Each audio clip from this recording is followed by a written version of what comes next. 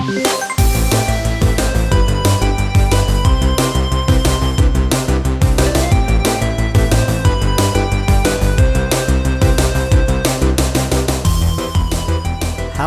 my name is Declan Dineen. Welcome to Checkpoints. This is a show about video games, the people who play them and the people who make them. Each episode, a guest on the show talks about the games that have shaped their life in one way or another. Games that have inspired them, games that have forged connections, and games that have soothed wounds. My guest on today's episode is Dane McCappin, aka Dane Hearthstone. If you don't play Hearthstone, don't be put off by this. I'm aware that this appears to be a very Hearthstone-centric episode, and we do talk about it a bit. But we cover all kinds of interesting stuff. Not least the fact that Dane is the first streamer that I've had on the show. A few episodes back, I spoke to Dr. Mark Johnson, who's doing a postdoc, studying streamers and esports and the ways that kind of money and gaming combine. But just from a personal point of view, it was just fascinating to talk to Dane as someone who plays video games for a living, and also as someone that I watch. I've mentioned on the show several times in the past that I don't watch a huge amount of games online. I don't watch a huge amount of Let's Plays or live streaming.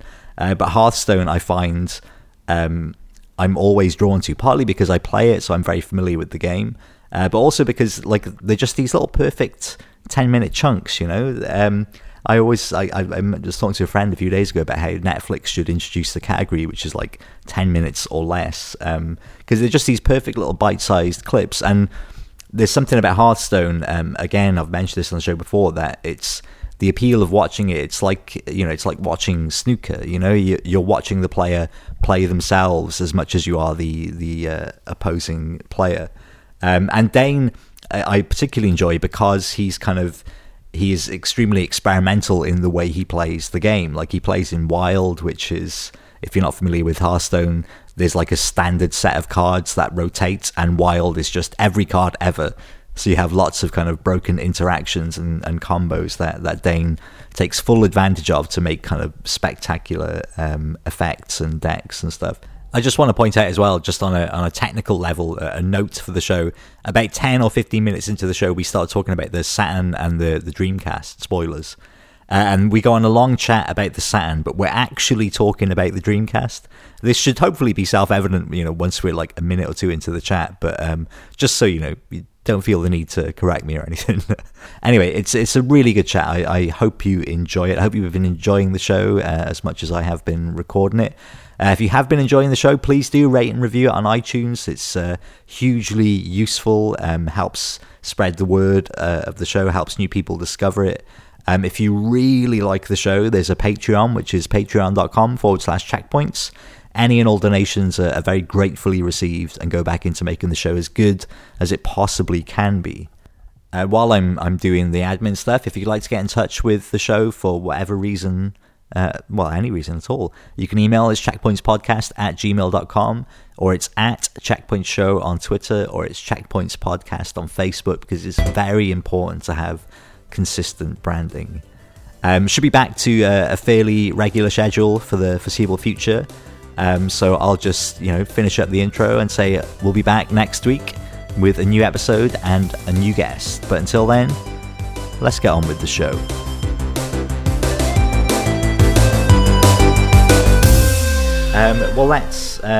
Let's start then. I'll do a formal introduction for the sake of ceremony. So Dane, welcome to the show. Thanks so much for coming on. I'm very excited to chat. If you don't mind, would you introduce yourself? Yeah, sure. My name's Dane, online known as Dane Hearthstone. It's not the most original name. It's just my name plus the game that I play. I play and stream Hearthstone for about 2 years now. Generally play funky decks online on Twitch. Not really known for playing any other game, but I'm very into games like Dota and first-person shooters. But I'll probably stream them one day. I just haven't found the right time to do it yet. I'm very excited to talk to you, Dane. Not only am I a big fan of your stream, and weirdly not really a stream because I don't really watch Twitch ever unless it's a tournament. I was watching the invitationals yesterday of Hearthstone. Yeah. But it's YouTube, like it's YouTube videos of and you are one of my favorites. But because you play such kind of weird, exciting, interesting decks and stuff in Hearthstone. But I'm just generally really excited to speak to a streamer. I haven't spoken to a streamer on the show yet, and it's such a weird, brilliant, fascinating thing. Like I spoke to a guy on the show about 2 weeks ago. He's an English guy, but he lives in Canada now, and he's doing a PhD. He's doing a doctorate, and he's just written a book about the sort of intersection between money and gaming, in particular, like streamers and esports. And so he's been doing like tons and tons of research into the streaming community and like how it's seen as like a really fun thing, and it can be, obviously it is, but it's also the line between work and play becomes really kind of blurred. Yeah, because he also used to be, when he was he's an amazing guy, like a CK the interview, when he was a teenager he was a professional poker player for a couple of years. And so it's the same, like he saw himself in these kind of people that had now started doing streaming. So I take it that is now your job, like that's what you do at the moment. Yeah, so previously, before this, I was a Cisco engineer for about 12 years. In some cases it's a stressful job depending on where you're working, what building it's in. So I'd worked for the NHS as an engineer and the Liverpool City Council. So different levels of stress, but gradually when I'd got home, de-stressed, played games, I thought, well, you know what, I might as well stream these. It won't make any difference if I stream them or not. And then gradually, stuff got more and more popular to the point where I was probably making the same amount of money as I was at work.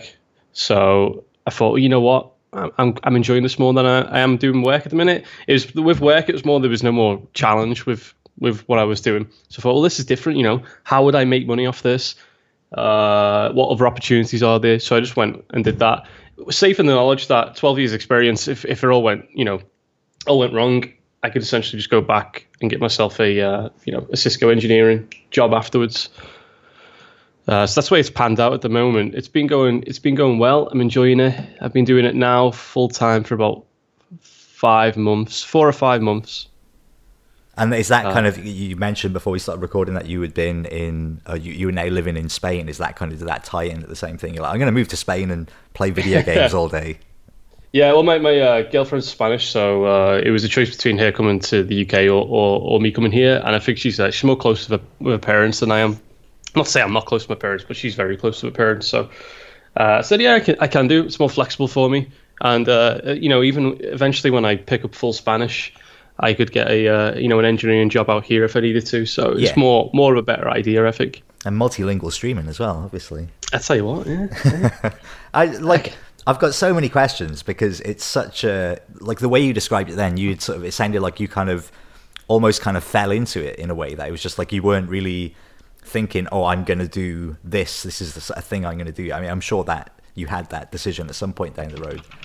But what I thought, with you in particular, like what I found really interesting is that you seem to have really found like a really good niche. Like, you said on Twitch and stuff, your day in Hearthstone, and you are specifically, even within Hearthstone, you have your niche in that you play wild and you play really crazy experimental decks. Like that all seems quite calculated, it seems like, well, how can I mark myself out as different, which implies a bit more of a, as I say, like a sort of calculated move to try and be different. Well, no, yeah, I mean, it wasn't intentional the way it worked out. So the way it worked, I knew I could never become a professional player, whatever you want to say, for a Hearthstone, like tournament player, because I didn't have the time, and I only wanted to play for fun. Because I was originally playing Dota quite a lot, and I was getting slowly bored of that. I moved on to Hearthstone, and I just did what was fun, and people responded when I uploaded them to YouTube and whatnot. And then when Wild and Standard split, so in Hearthstone there's two modes. There's Standard and Wild. Standard has new card set rotations, and Wild has every single card that's been released. So you get a lot of kind of broken combinations and stuff, which you definitely take advantage of. Yeah, and the whole reason I just kept on playing Wild is because that's where I found fun. It wasn't a conscious decision that it was good for videos or whatnot, because I wasn't relying on making any money from YouTube or Twitch. I was just solely doing it for like a hobby, kind of like fun purposes. I wouldn't stream every day. I'd only stream maybe like sometimes like once a week or 2 or 3 times a week, but I'd make a video maybe once or twice a week. And then at that point, it was just like a unconscious decision, and not everything fell into place. And then when I eventually did this full time, I was still having fun doing it. I'm still having fun doing it now. So I've just continued the formula that I kind of fell into, and that's the way it's kind of worked out. And I'm sorry to go down on this. I've been wanting to talk to a streamer for so long. So there's so many sort of parts of it that I'm really interested about. Like, is there an element of it that's like, because it's performance, you know, it's presenting essentially. Like, did you ever have that when you were younger? There's aspirations of performing in some way, like stand up or, you know, anything like that? No, not really. Like, do you think of it like that? You know, I think what I do is it's like an exaggerated version of myself when you're on stream for entertainment purposes. So when something goes wrong, I tend not to have my style of streaming. I like dry humor, and I like you know, I like a lot of English, like British comedy sort of stuff, like Black Books, you know, IT Crowd, Father Ted, you know, like a lot of that sort of humor. So I tend to play to the camera just an exaggerated version of me, because I'm quite, you know, dry, humoured, a little bit sarcastic sometimes. So it's just a more amped version of that. So I tend not to have like a big reaction to stuff. It's usually just like facial expressions and stuff that you pull to the camera.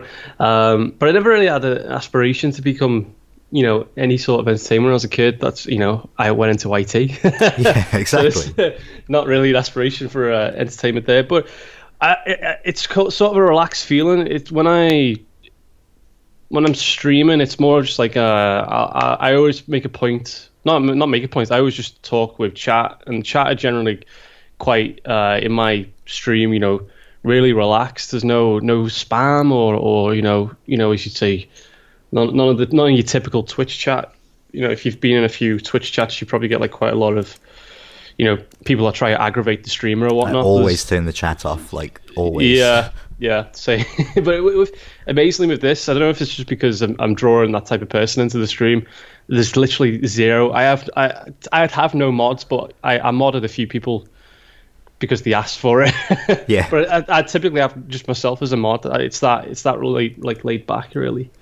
I guess the thing with the performance thing I'm interested about, because, you know, you did it for fun and then it's going to gradually become a full-time job. Like there has to be a point at somewhere along the line where you're like, oh no, I need to think about what I'm doing and how I'm presenting, and, you know, what my image is as a person. You know, like from doing it for fun to doing it for a profession, like I feel like there has to be that kind of moment where you like stop and look at yourself and how you're presenting and stuff. Like was that something that you started to think about when you thought maybe I could do this full time, or is it just like a gradual thing?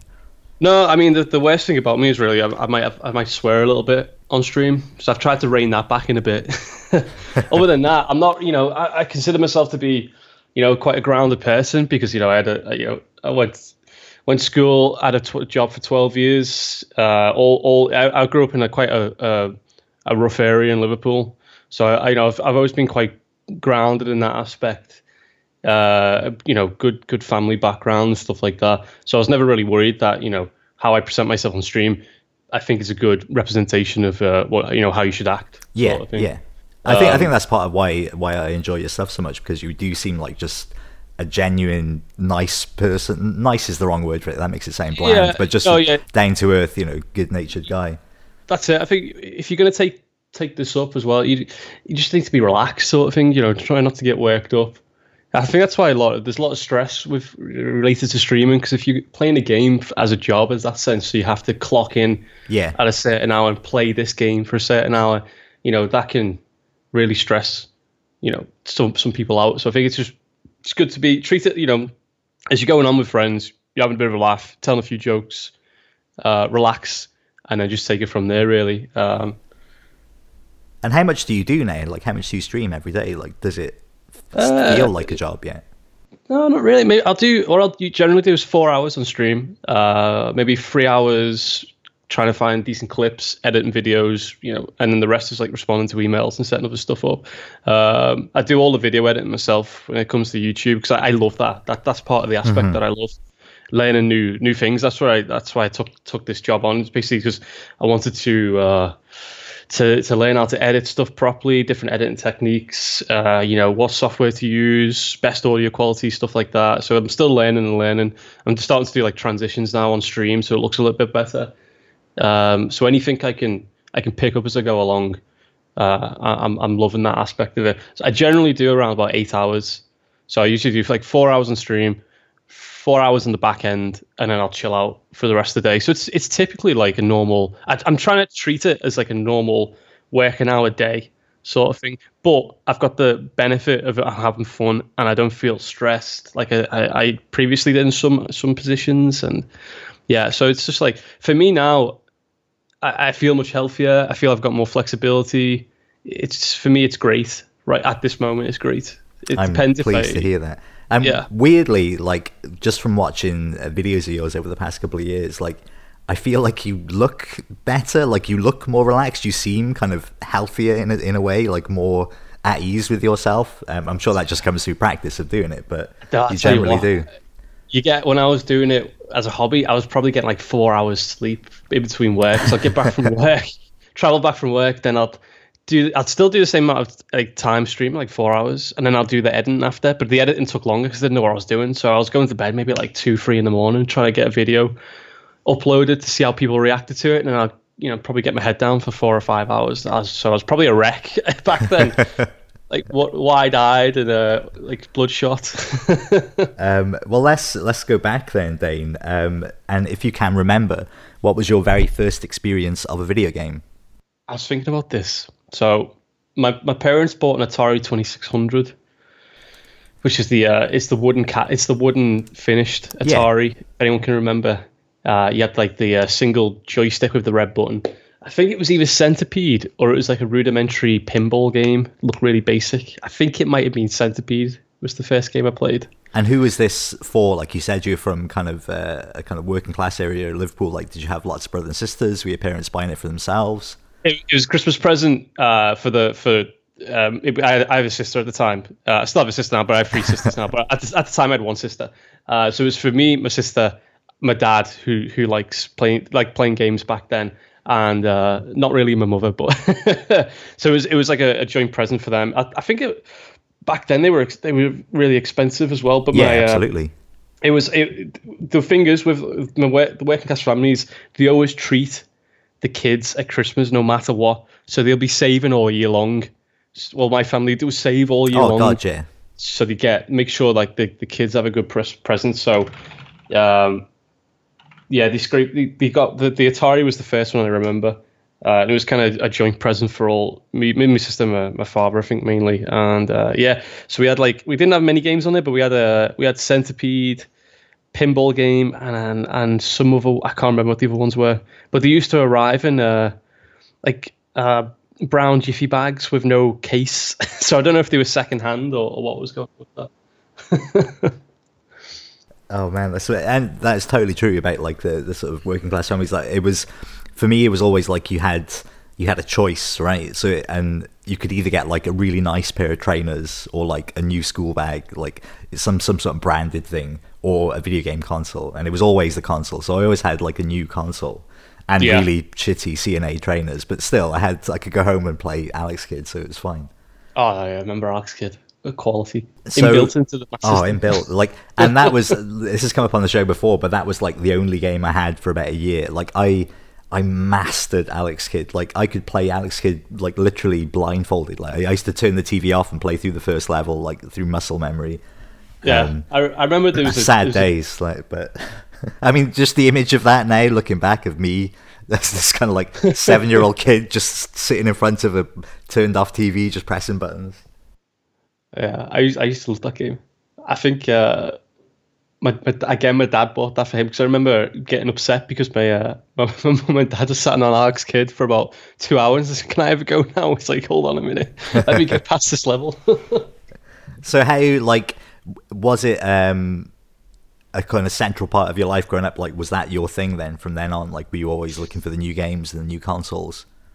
Yeah, I mean, the way it worked out, like I used to get back from school, I remember, and wanting to just start playing on the game. I have like some memories of like being on the game and needing to go to bed, and one more game. I think it was like Sonic and stuff. I had a Sega. I had all Sega consoles at the time, so it was like, let me finish this level. All those memories of like your mum wanting you to go to bed, and you sat there like in your pajamas going, oh, just let me keep on playing for a bit longer. But it was I never had a TV in the room, in my bedroom. It was always the console was attached to the TV, so you'd only get like set hours to play it, because my parents wanted to watch Coronation Street, whatever was on EastEnders at the time. So it's like so it was always like you get like an hour, 2 hour slot when you got back from home, play a quick game, and then that was it. But it was always part of my childhood growing up. I used to come in Fridays. I'd look forward to watching comedies like TFI Friday, and then you'd have like good stuff on that in the afternoon, and then you'd have a little bit of a game, play on your game for a little bit, and then off to bed. But that was a big part of childhood growing up, was playing computer games. And were you territorial about your Segas? Was it like, were you very much the Sega kid against Nintendo kids in school? Not really. Maybe when the Saturn came out and I was a bit older, I was, yeah. You had the Saturn. Well. Oh, I'm so sorry, Dane. I'll tell you what, I had Quake on there. What a cracker of a game. A lot of my friends at school went with the PlayStation, and I was like, I've already got a Saturn. It's like no one bought one, so I couldn't really share any stories with the Saturn in school. But I was a little bit territorial. It wore off when the Dreamcast was released, but I was a little bit protective of my purchase of the Saturn at the time. I mean, it is like, I remember at the time my friend Ben was very similarly. He was always Sega, and he got the Saturn while everyone else. And then I waited to get a Nintendo 64. I was one of those, and was ridiculed for it. But just seeing like Virtua Fighter and stuff like on a TV at home was just, oh my god, like genuinely amazing. Yeah, the arcade ports were they got really good at them during the Saturn and Dreamcast. Like mainly the Dreamcast with the arcade ports really good, like Daytona. But yeah, the Saturn was a bit unfortunate. Eh? How long did it last? 2 years, 3 years?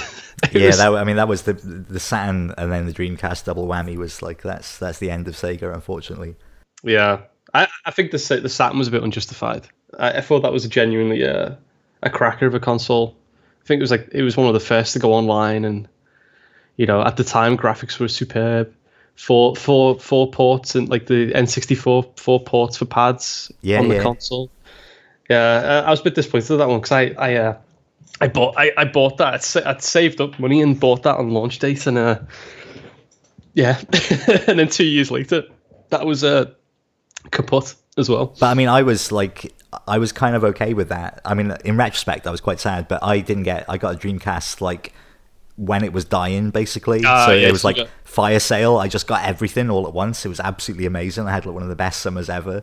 Just buying, literally, I would buy like 10 games for about 50 quid. It was amazing. Keyboards, light guns, the whole shebang. It was brilliant. So like as a kid, then did you? I think we're relatively similar ages. Like, did you kind of seek out other kids that were into games, or did you like buy the magazines and stuff? Because as a kid, it was still like a super niche thing. It wasn't cool to be into games and stuff. So I would find friends, through video games, or I would just turn to magazines, which was like the internet back then. That was how you found the wider community. Yeah, it's not like it is now. It's back then. If anyone found out that you were playing games in school, you'd I wasn't really bullied that much. But there was like, you had the odd instance where if someone found out, or some of the older kids found out you were into computer games back then, you just get the odd, you nerd. Geek, I think, was the main one in England. People call you a geek. But yeah, the culture was a lot different. Like, it only really started to become kind of acceptable to other kids that, you play games when you got home. I think when Grand Theft Auto was released on the PlayStation, because then they were all wanting to play these games. Yeah, definitely the PlayStation was the changer with all the advertising and stuff as well, and the club culture. Yeah, just from a personal memory, I just remember it became cool to the kids in school that I was with when GTA came out. And I was like, okay. But if you talk still at that point though, you still talked about certain games like games that were considered like wimpy or whatever. Yeah, they'd still have a go at you. But yeah, I think it has changed. They're probably same age. I'm 31 now, so it's. Oh no, I'm older than you. That's depressing. Are you older than me? I am. Yeah, I'm 36. 36. Yeah, it's still it's kind of general era though. I think at that time, I think I'm trying to remember when GTA was out. It was like 95 or something like that. So I was just getting close to secondary school, I think. And like how. Like, did you ever have a time where you kind of moved away from games for whatever reason? Like, a lot of people tend, like, when they get into their higher teens, they kind of move on to something else for a while, or were you always just all in? It was always like dipping in and out of different like at different times. Like console games, I stopped playing consoles after the Dreamcast and too heartbroken. Yeah, sort of. I was like. I love the franchises that they had, and it's like, well, now I don't really want to commit to buying like 2 consoles to get like Sega games because you had the Xbox and like PS2 and GameCube split, and they were all getting released on those consoles. So I thought, I'll move on. That's when I moved on to playing PC games. Internet Cafe opened up in the city centre, and I had 2 friends that were going there at the time. So not religiously, I wouldn't go there every week, but every now and then, maybe like once a month, I'd go meet them there and play a bit of like Counter-Strike 1.3, 1.4, I think it was at the time. And so yeah, we'd chill out there for like an hour and just have a bit of a walk around the city centre. I think I was about 15, 16 at that time. So that's when I started moving on to PC games, and I was like wanting to build my own PC, but I didn't build my own PC till I was 18, so it's like 3 years down the line from that point. But yeah, I think during that transition from Dreamcast to moving into like playing on PC gaming, I didn't play as much. I'd maybe like play a little bit of console, hang out with friends, go into town, and then play a little bit in the internet cafe at the time. So it did start to slow down late teens. But as soon as I got a PC, it was right back into playing games at that point. And like, what prompt? Like, why change like that? Was that just because your pals were playing PC games, or you've been playing in like internet cafes and stuff, or was there a specific game you were like hoping to get into? No, it was because my friends were starting to play Counter-Strike, and there was nothing really. There was Quake 3 Arena. They had Quake 3 Arena. Multiplayer games were starting to really take fold, like, and kick off basically with these like multiplayer only arena games, and that always interests me. Like I don't really like playing single player campaigns. I've always found it interesting besting someone at a game, like in a 1v1 kind of situation. So it's like games like Counter-Strike, Quake 3 in the early days, like a godsend for me. I used to love playing those games, and then Guild Wars was another big one. And now it's mainly MOBAs that I play. Usually, like I used to play HON and Dota 2, so I used to love trying to best the opponents on that one as well. And did you ever think like about trying to do it professionally? Like, did you ever think about getting involved in games at all, like in any capacity for work? In a little bits as I was growing up. The first instance was we used to play Guild Wars. I had a friend. Guild Wars is like a multiplayer RPG. It was like Warcraft, but you could only get to level 20. The cap was level 20, not level 80. It was like a cut down version, but it had so much content for PvP. And me and a friend, we had like a team built of like a roster of like 10 people, and this was like the first biggest esport tournament that was ever held. I think, if I remember rightly, it was Guild Wars 1. It was $1 million prize pool, which was unheard of at the time, and it was for the top 16 teams to compete in Leipzig, and we went for it. This is the first time I'd ever like been interested in like kind of like esports or making money from a game. How old are you at this point? Too far. So it's 2005 it was released, so I was probably around about 18 to 21. I can't pinpoint when the tournament was held, but I played Guild Wars for about 5 years, I think. So I was probably early 20s, I think. Maybe, yeah, I'd say 20, around about 20 years old. And we were doing really well. We were set to like finish in the top 16 because it is based on like an MMR system. So based on rank, both teams rank, it depends how much MMR you gain. I think we placed out by about 16 places, so we didn't quite make the top 18, but that was like the first taste. I thought, well, it's just the excitement of like, yeah, absolutely. We could all fly out to Leipzig. We could all have a chance to win this prize pool, So that was like the first taste of it. And then a little bit later on, before I was streaming, my friend started university. He was doing a game development course in I think he was up in Aberdeen because it was a free university in Scotland, and he was doing he had a copy of Maya. So when he came down, he brought Maya down with him, and he was showing me all the tools and what to do, with building like 3D models and stuff like that. And at the time, Dota 2 had released a workshop to create like in-game hats, items for Dota and TF2, stuff like that. So I had a little go at that, see if I could make some make some items for Dota 2 at the time, but it wasn't very successful. What did you make?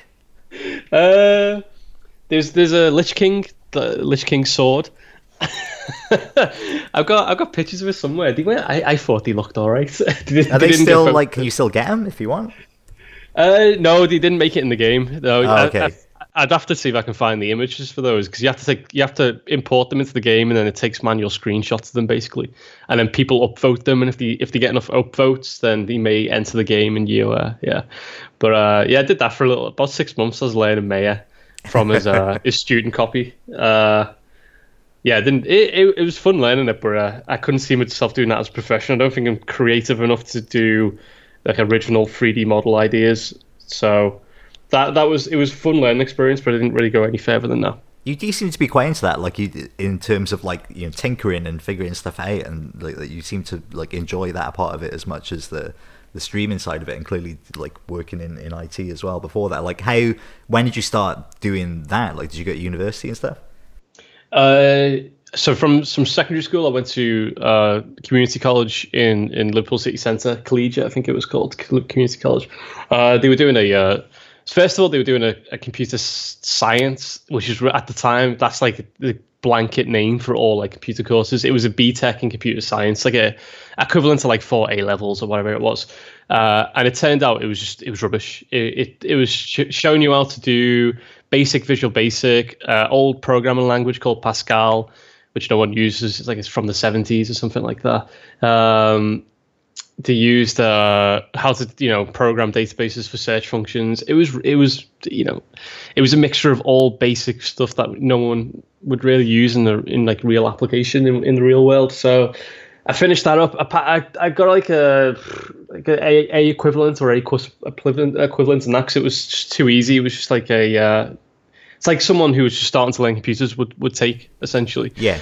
And then as I was about to leave, I was considering university because I had enough UCAS points or whatever it was for, whatever the system is, considering it. And then one teacher said, "Oh, they run one-off Cisco course for 1 year if you're interested.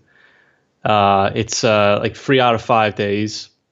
You go in during the daytime, and it's like it's free. Normally this course costs like 8,000, whatever Cisco charges. Yeah. So I said, oh, okay. So I read up a bit about Cisco and I thought, okay, that's actual practical use. A lot of companies need, network engineering for new buildings and ongoing maintenance. So I said, okay. So I did that, and from there it just kind of fell into what I was doing for the past 12 years.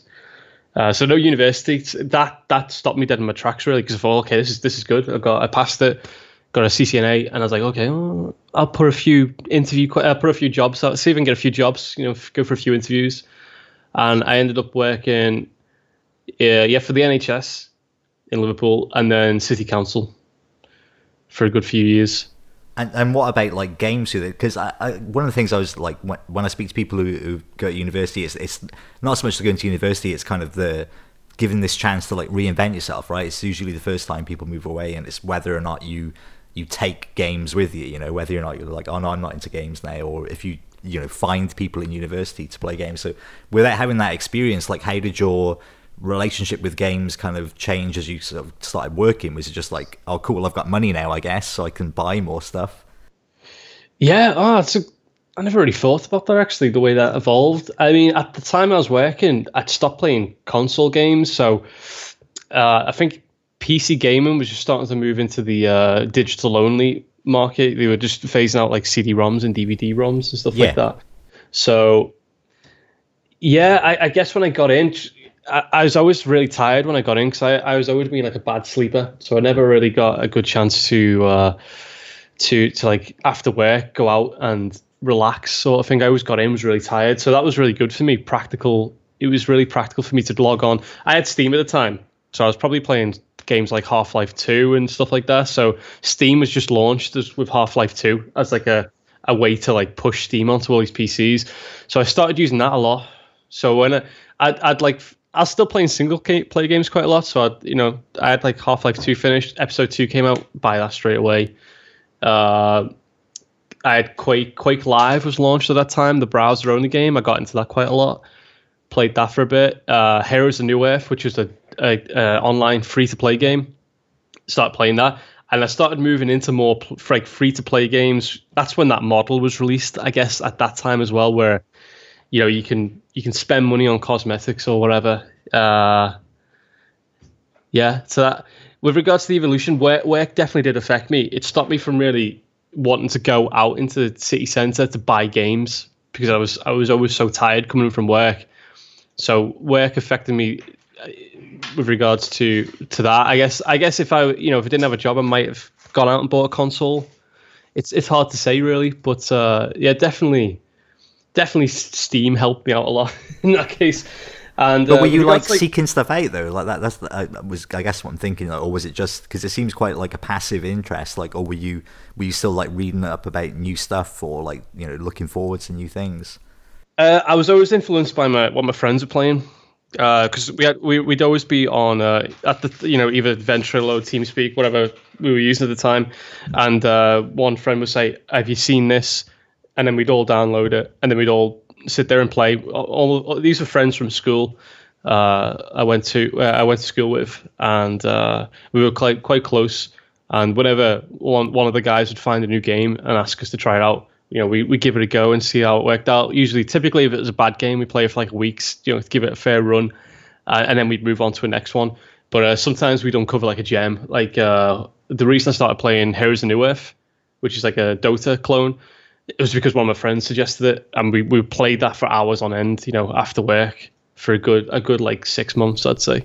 That's kind of nice. Like, this is like a new thing, the idea that rather than like going to the pub with work colleagues you may not like that much, you can go home and just get on TeamSpeak with like all of your best friends and just hang out that way. Yeah, it's such a brilliant thing. Yeah, it's such a nice. Like you see, I always saw them in person a lot. I'd always.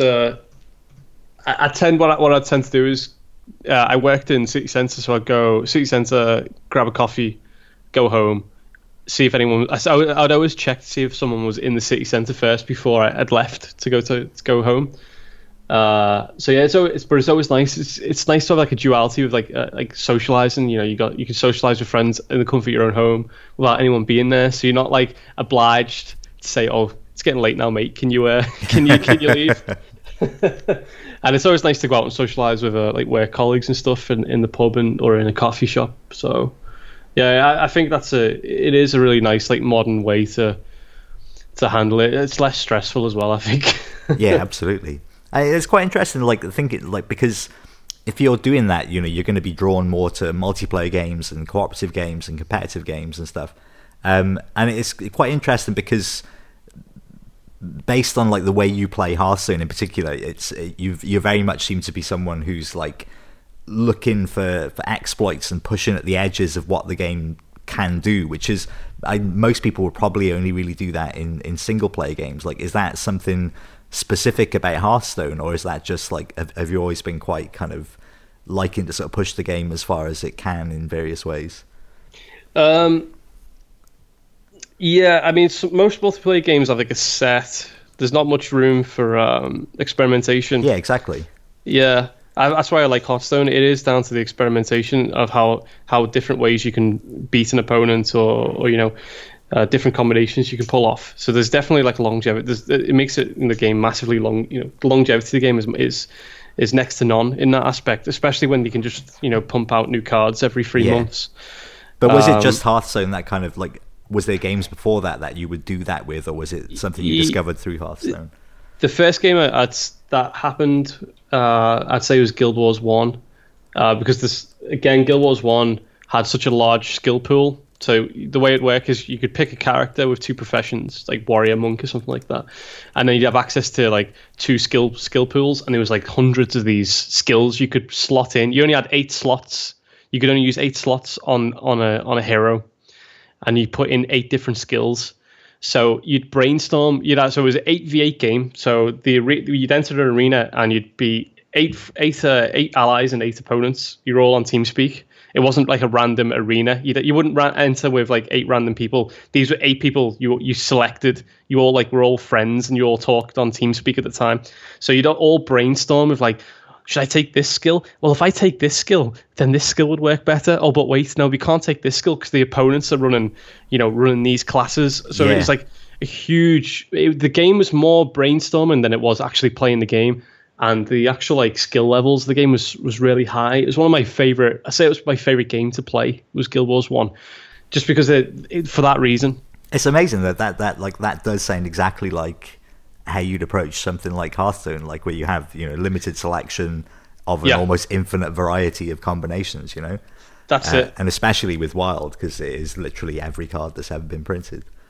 And it's more of like a solo expedition with Hearthstone, which is a bit of a shame. I mean, you can get on with a friend and discuss things, but it's a 1v1 game, and you don't even really interact with your opponent too much.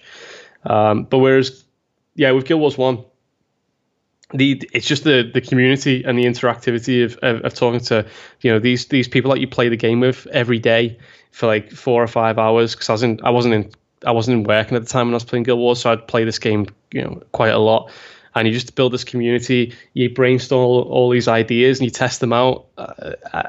That's one aspect I loved, and I haven't really had that experience since Guild Wars became unpopular.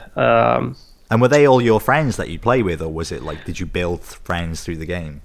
Originally it was, like I mentioned before, it was one of my real life friends who bought the game and said, get this with me and we'll play together. And then he kind of got bored of it after a month, but I was hooked. I couldn't stop playing the game. And then it was just a case of, it was just making friends from different parts of Europe, because we were on the European servers at the time. And I met and made one good friend from the game. From Sweden, and I've met him in person a couple of times. We've had a few drinks and that. Really nice guy, and that was through playing Guild Wars. So yeah, there was it's one thing that Guild Wars gave me was a good friend for Niklas. His name is. Amazing. I'm going to take a brief aside down to ask some relatively quick-fire questions. Sure. So, if you had to play a game with death for your own mortal soul, what game are you best at? At the moment, I'll say Dota 2. I'll say Dota 2, yeah. I've got confidence in that. 1v1 Dota 2, I'll have a good go at that.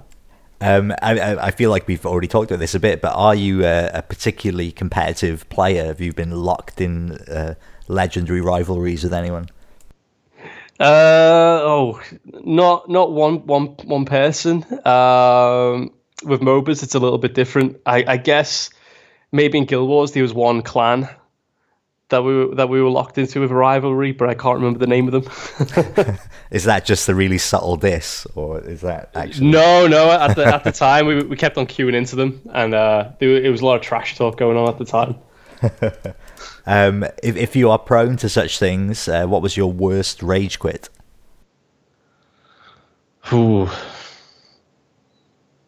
Probably Guild Wars, but not because of the game. I think my broadband at the time was so bad that I was disconnecting, and there was no reconnect feature at the time. I was disconnecting quite a bit, and I just raged out. I couldn't log back into it for a couple of days. Probably that, I think. But nothing broken, nothing bruised. No. Beyond your ego. No. I didn't want to break any of my equipment. It's hard to replace. Has there ever been a game that's kind of consumed your life to the point where you've had to just delete it from your system and get rid of it? I'm gonna have to say Guild Wars again. I didn't have to delete it, but I did have to rein back the hours in because it spanned 5 years. So it went from when I started college, I wasn't getting much sleep at the time, and I was trying to do both at the same time. So I had to rein the hours of Guild Wars back in a little bit. But yeah, I'd say that was probably the most influential game in my life. I think was Guild Wars 1. It sounds like you had a brilliant time though. Like a lot of the times when I speak to people and they have like certain games that consume their life, it's usually stuff like World of Warcraft and Dota and stuff. And it's always when it reaches a point where it's like, oh no, this is too much. Like, and I know that I felt like that in the past where I've played a game so much and just the guilt afterwards. Any enjoyment I got from it is just erased by the guilt I feel from the time spent in it. But you seem to have like really fond memories of it, so. That's good. I was still a bit disappointed that it ended. I used to love playing it. It was such a good game. Have you got a game that you go to for like comfort, like a chicken soup game? At the minute, yeah, Quake Champions. Because just the nostalgia feeling of playing old Quake games. So it's not going back to the old retro one. It's still got the same feel of Quake 3 Arena. And they've implemented like old weapon skins from Quake 1 and Quake 2 and Doom. So at the minute, for that kind of nostalgia feeling, I'm just going straight to Quake Champions at the moment. That is good. Like nobody's choice is wrong, obviously, but just as a kind of what's a nice, warm, comforting game I'm going to sit down with, like Ultra Kill. The railgun, I'll tell you what, I can't. The railgun's unchanged. It's beautiful. It is one of the best guns ever. Oh, hitting that long shot, quick flick of the wrist, and then boom. Yeah, can't get a better feeling than that. That's why I keep going back to it. Given the range of potential emotions games are able to evoke, one of the rarest is still laughter. So Dane, what games have made you laugh? Yeah, I think sense of humor in games is always like it's really missed rather than hit. But Portal nailed it. I think Portal 1 and 2. Inclusion of Steve Merchant as well was a nice touch for Portal 2. Other than that, I can't really. Yeah, I've never really laughed at maybe I'm not playing the right games, but I've never really laughed at a game. Usually the humor's too over the top or low. It's like childish fart jokes or whatever. But Portal 2 seemed to nail it. I thought they did a good job with that. No, it's amazing, and one of the reasons why it's one of the few games people mention because they did really nail it. Yeah. So you're talking about you have this decent job and you're playing games with your friends and stuff. Like, did they ever think about streaming? Like, why do you think it was you that thought, I'll start streaming, that'll be a lark? I guess it might have been due to the professions. One was a police officer. I don't think he would. I don't know what the rules are for streaming. and being a police officer. And I guess the other ones were my other friends were just too busy with other things to consider it. Where at the time I had a bit of spare time on my hands during that period, and I was always interested in trying new things out, and that was just part of it, really. And what was that like? Like, I mean, I guess that you mentioned earlier that you weren't taking it that seriously, but just I don't know. There's something about the thought of people watching me play games that I find terrifying, which is weird because I'm very comfortable on stage. Like, I've done shows at the Edinburgh Festival. Like, I'm quite a good public speaker. But the idea of someone I guess because I play a lot of single player games, and I tend to, for me, it's a very kind of solo, kind of private thing, and it just feels a bit like I don't want people looking at me. Yeah, I think for me, I mean, when you get on stage, you're in the confidence that you're really good at it, right? So you're not having anyone really judging you. I think because people are going there to, I guess, is it comedy that you do on? It's At the actually Edinburgh Festival? magic. I do magic. I'm just Okay, right. So they go in there to be like amazed, I guess, not in that sense, and you're a professional magician. Then I suppose with games, people are coming in to be impressed, and if they see any kind of slight mistake, they're gonna pounce on you straight away. And I think that brings on the nerves more, because when I first started, I'd be sweating. You wouldn't be able to see it, but I'd be sweating because if I was trying to not make a mistake. And when you make a mistake, when you first start out, you don't know how to react. You don't know how to say, "Oh, I've made a mistake here," or use comic effect, or turn against the chat in a comedic way, or saying, "Oh, good, I was just testing you. I was meant to do that," sort of thing. But I think it's with streaming games, people I think are there to be more critical, whereas someone going to watch an entertaining show, they're I don't know what they're expecting, but I don't think they're as critical when they enter that kind of venue. That's really interesting, because I guess it's because I think more people don't watch streaming. It's still quite a niche thing. So for people to go to like a comedy club or a theater or something to see a show, as you say, like they've got an expectation. Whereas I'd never really thought about the thing that brings people to streaming. But you just said like, it's to see someone do something amazing, basically, to be really good at something, which I guess I'd never really thought about before, but it's totally true. Like that's why I watch like AGDQ every year, because it's like just loads of people doing amazing things in video games, Yeah, and if you're not like amazing, you make mistakes, they'll let you know straight away and pounce on it. I mean, I make a lot of errors when I play Hearthstone because the stuff I'm doing is sometimes complex as doing it for the first time. So you get a lot of the emotes coming out when you make a bit of a slip up. But and again, I guess with other professions, you practice this profession, and if you do it in front of an audience, you're going to be on form, without any issues. But with streaming, new stuff comes along, different kind of variables come along all the time, especially playing like Fortnite and stuff like that. I think that's what it's down to. I guess the most skillful players get the most viewers. You get some people that project comedy and are naturally quite funny, and that doesn't really matter how they play. So it's the expectation of the person coming in. They don't know what to expect. They don't know what the stream is about. They don't know if they're a professional player. They don't know if they're a comedic player. They don't know if they're kind of like a persona. So it's I think it's down to that reason that it can be quite nerve-wracking, because you don't know what your audience is going to expect out of you, and also like who the audience are. I mean, this goes back, like you've clearly thought about this more than me, but like probably one of the reasons why I started watching your videos is because they would have been shared, because they are kind of like crazy interactions, and like that's a kind of a piece of sort of skillful play and manipulation that's like, oh, I've never seen that before in this game, that's amazing. But then it's the personality that kind of keeps you coming back. There's this kind of a kind of comfort to it, But actually, I guess I just don't know how you'd even start, because there's so many people streaming. Like, I just don't imagine a person just sat on Twitch just being like, oh, I'll just pick a random channel. I mean, I'm sure they do. Like, they must do. But I just don't know what that, like, I can't imagine that, like, doing that. It just seems like a weird thing to me.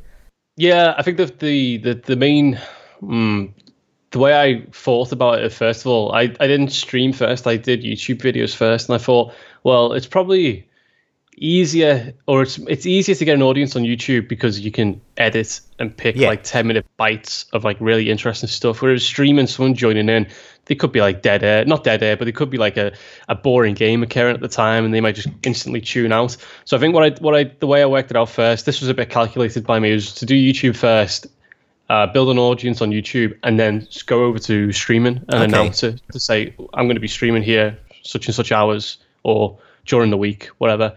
And then you build an audience from that. I think it's difficult to build an audience with if you just Twitch stream only, I think it's really difficult to build an audience because you got no like audio, you got no I guess you got no audiences coming from other places. You're just relying on people clicking on your stream and being entertained by it. I think you need different inlets. Maybe like Reddit. If you do something interesting on YouTube, it might get posted on Reddit, and then people will talk about you there. I'm fairly certain that's how I found your stuff.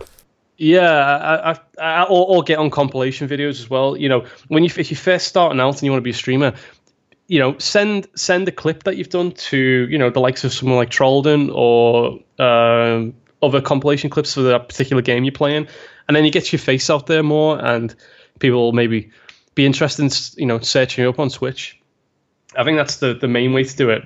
I don't think anyone can just boot up on Twitch and become popular solely by Twitch. You need all these inlets and all these places for people to see you in order to get that ball rolling, really. And do you remember like a specific instance or game where that it really kind of hit and you were like, oh shit, this is a thing? Like, when it became like you became known, so to speak. It was really slow to begin with.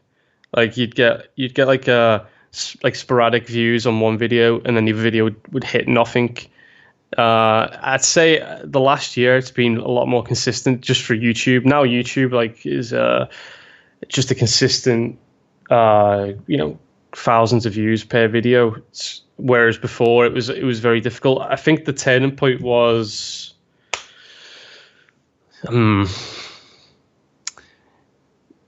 last year. It just suddenly started, the views just became consistent. I think the audience just started to grow. I think I was being featured on more like compilation videos. I put it down to compilation videos that really started to like launch the views on YouTube. And I think it was that point about a year ago. All these compilation videos feature on Reddit, and and you just get known for appearing in like Trollden or whatnot, and then more people stick around if you're interested enough and they're entertained enough, they'll start sticking around.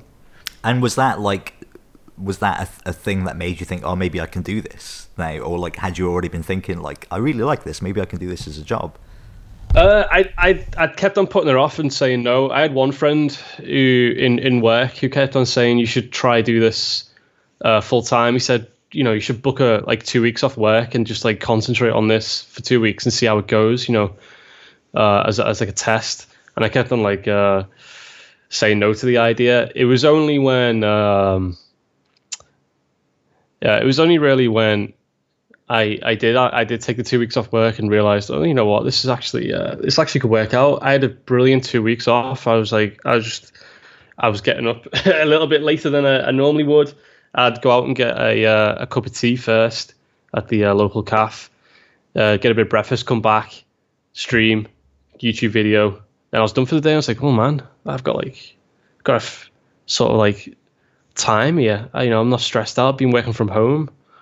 And it just took off from there. Then the idea started formulating in my head more and more when I got back to work, and I thought that was a really good 2 weeks off, and I did well. Everything went well. Everything was stable. So I just started thinking more and more about it, and then I just jumped in. After that, I give my leave. I give my notice in, and that was that. I didn't tell anyone what I was doing. No. Yeah, I mean, what do your kind of family think and stuff, and your friends, I guess, would know what it is, and you said someone in work told you to do it, but it's such a new, weird, not weird, but you know what I mean, different thing than it's a new profession that's just been invented in the past couple of years. What do the people think in your family and stuff? Yeah, my mum really doesn't get it. She hasn't got a mobile phone yet, so she doesn't really get the tech side of it, and why anyone would want to watch someone play a game. But my dad's really happy.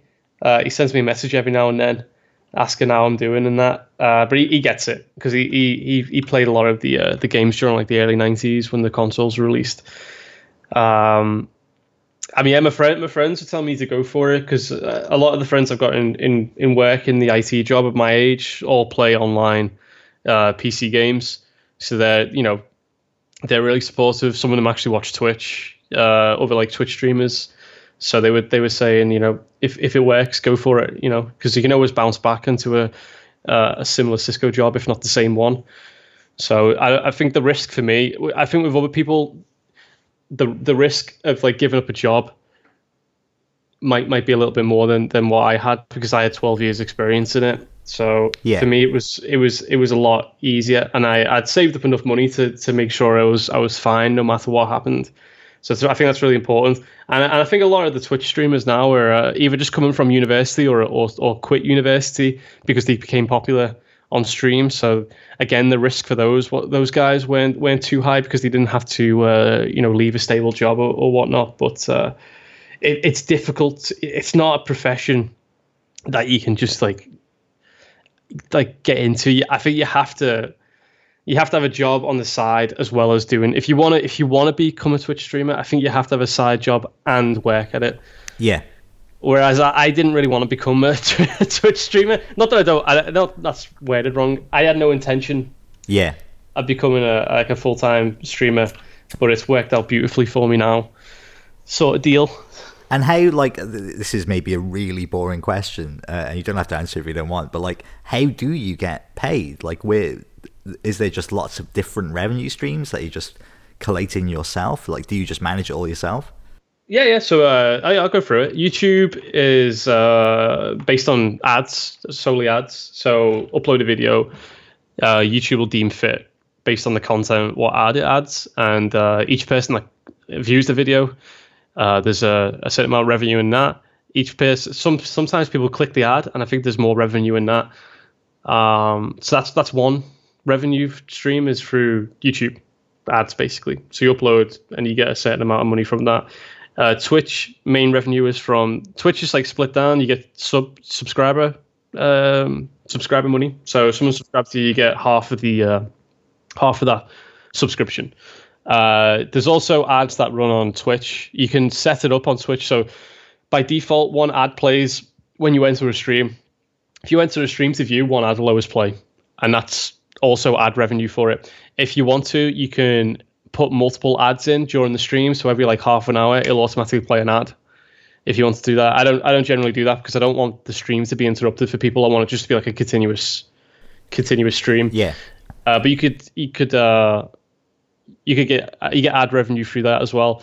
And then there's the bit donations on Twitch as well, which is similar to like tipping on Twitch. And you get revenue through that as well. There's also sponsors you could get. I haven't got any like outright sponsors right now, but I know a lot of Twitch streamers will be sponsored by the likes of let me try to think, like HyperX, Corsair, Razer, and they display. What will happen is they'll display like a code or a banner on stream, or have it underneath in the panels, and they'll get like a referral code or whatnot. So I think they're the main sources. So there's like you got YouTube, Twitch, and sponsors as a third party. I can't think of any other ways really. Oh, maybe if you're a professional player, you get like tournament prize pools and whatnot. Yeah. And you just recently went and commentated on the Blizzard Wild Open. Like, that must have been amazing. Like, that must have felt like properly like validating. Like, yeah, I've arrived. Yeah, it was really cool. I got contacted a week before the event. I think someone's visa had fell through, and I was like, he said, do you have any interest in casting? I was like, yeah, I'd give it a go. I can talk naturally in front of the camera. He went, what about, are you free next week? It's like, I said, yeah, okay, yeah. So that was that. Yeah, it was really fun. It was in California, so a 14-hour flight.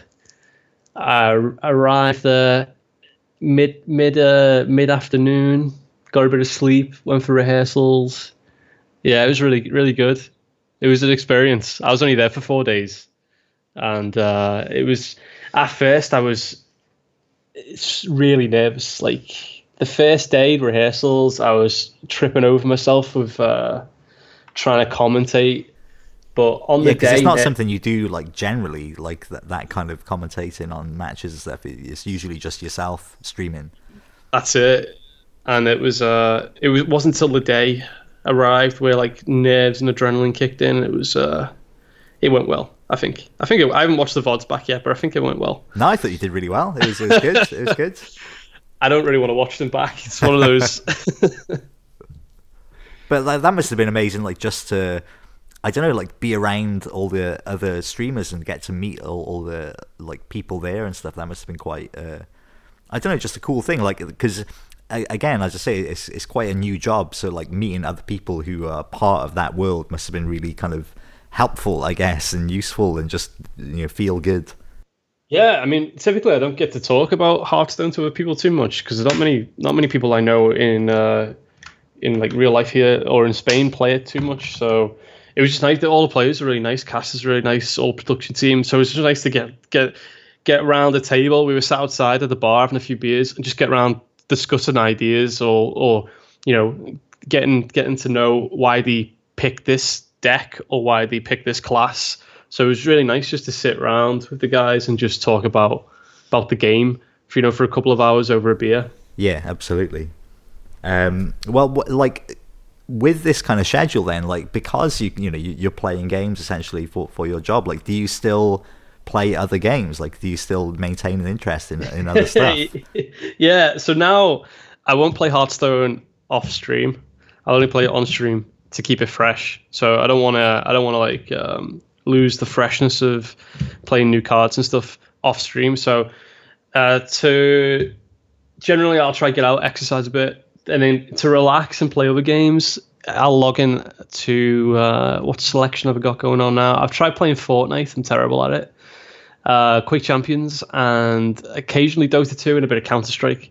So I kind of shy away from playing Hearthstone and go back to playing some of the games I was playing before Hearthstone arrived, basically.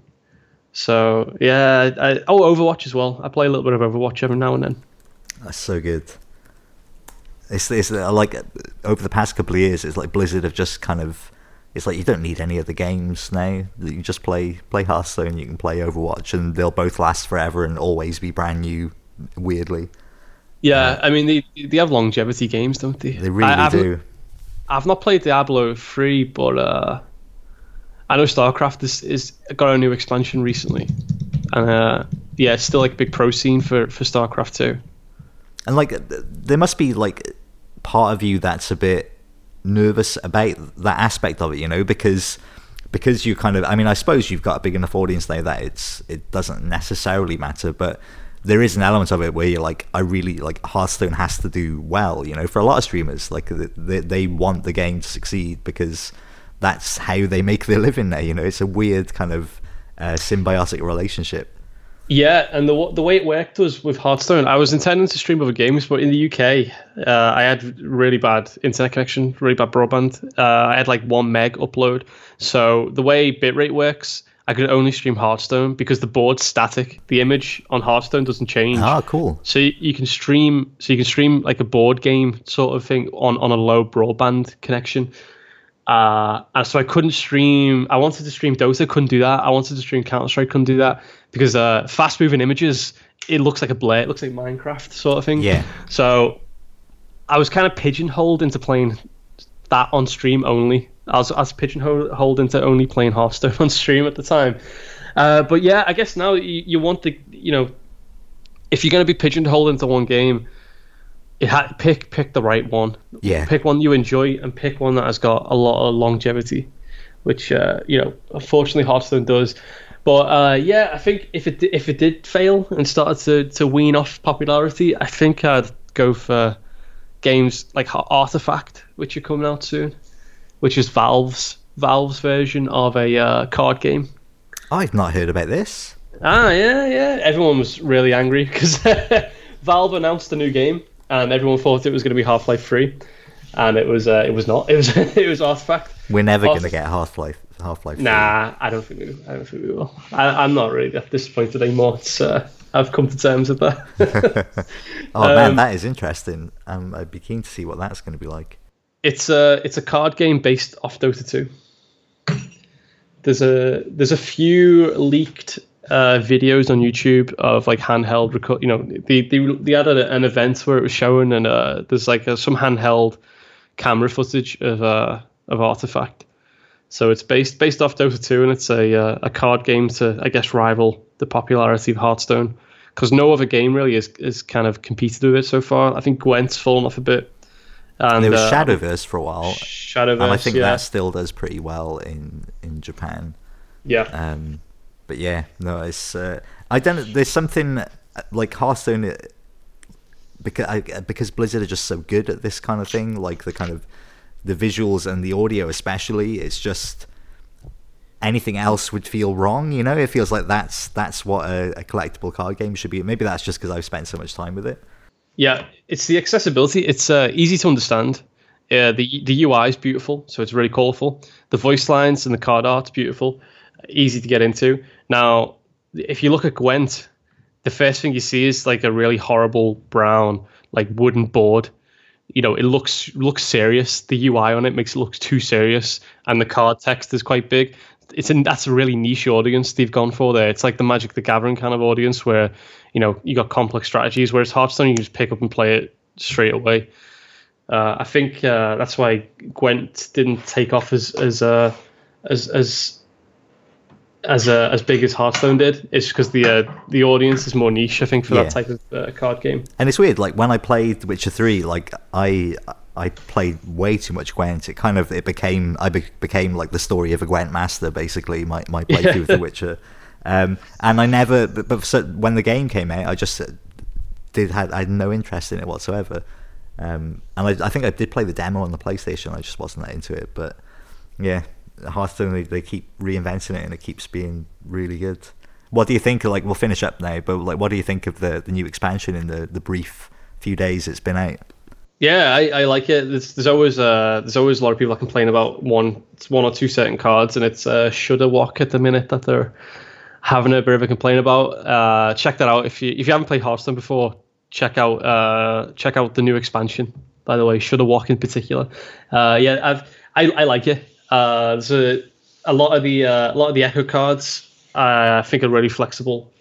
A lot of the mechanics in there I really like, and they've released enough interesting legendaries to last, I think, for the 2 to 3 months till the next expansion.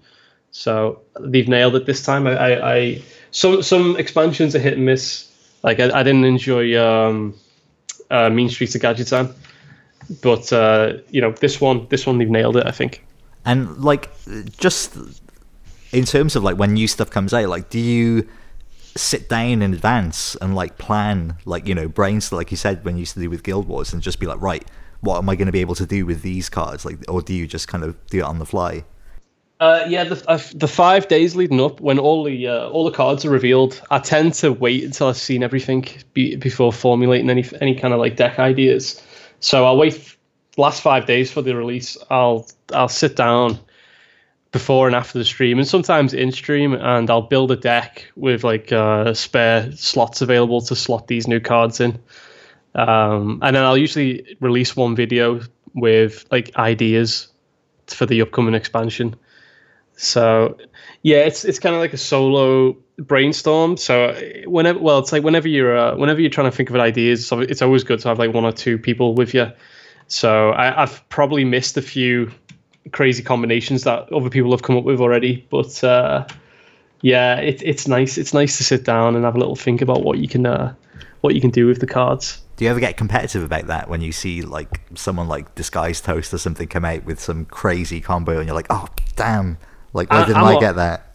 I'm all right. I think they all play standard now. Most of the combos that you see are in standard, so they're not as wild or as crazy as they are in standard as in wild. Sorry. So I think in that aspect I'm okay. I'd get a little bit competitive if there was wild streamers that try to pull off combos. There are, but I don't think they're as well known right now. So typically I'll try get all the crazy stuff done first, and then move on to the lesser stuff after, just to get the video out first. Cool. Well, I think we've covered like pretty much everything, but if there's anything that kind of hasn't come up that you wanted to mention, please take this opportunity, or just, you know, let people know where they can find you online and watch your videos and stuff. No, it's been fantastic. I'm on Twitch at Dane Half. I'm on Twitter at Dane Half, and YouTube is at Dane Halfstone. But you can type in Dane Half, it'll come up. Yeah, thanks for having me on. Oh, Cheers, it's a pleasure. Was that good? Yeah, was that fun? Yeah, it was a lot of fun, yeah. Excellent.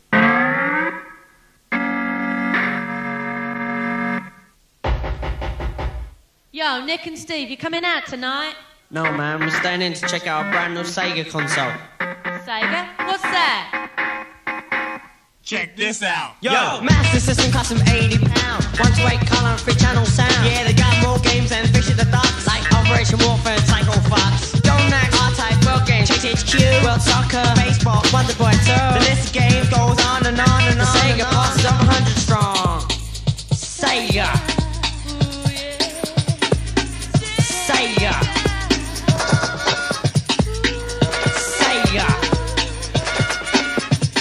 Yeah, man, sound dope. Tell me more. Yeah, okay. As well as a console, you get a nice phaser. Wild West War, game feel major. 3D glasses will blow your mind. Better peripherals you cannot find. Death joysticks that simply flow. Rapid fire units, bo bo bo. Waiting for games to load is quick whack, we say. Say games load straight away. Sega. Sega.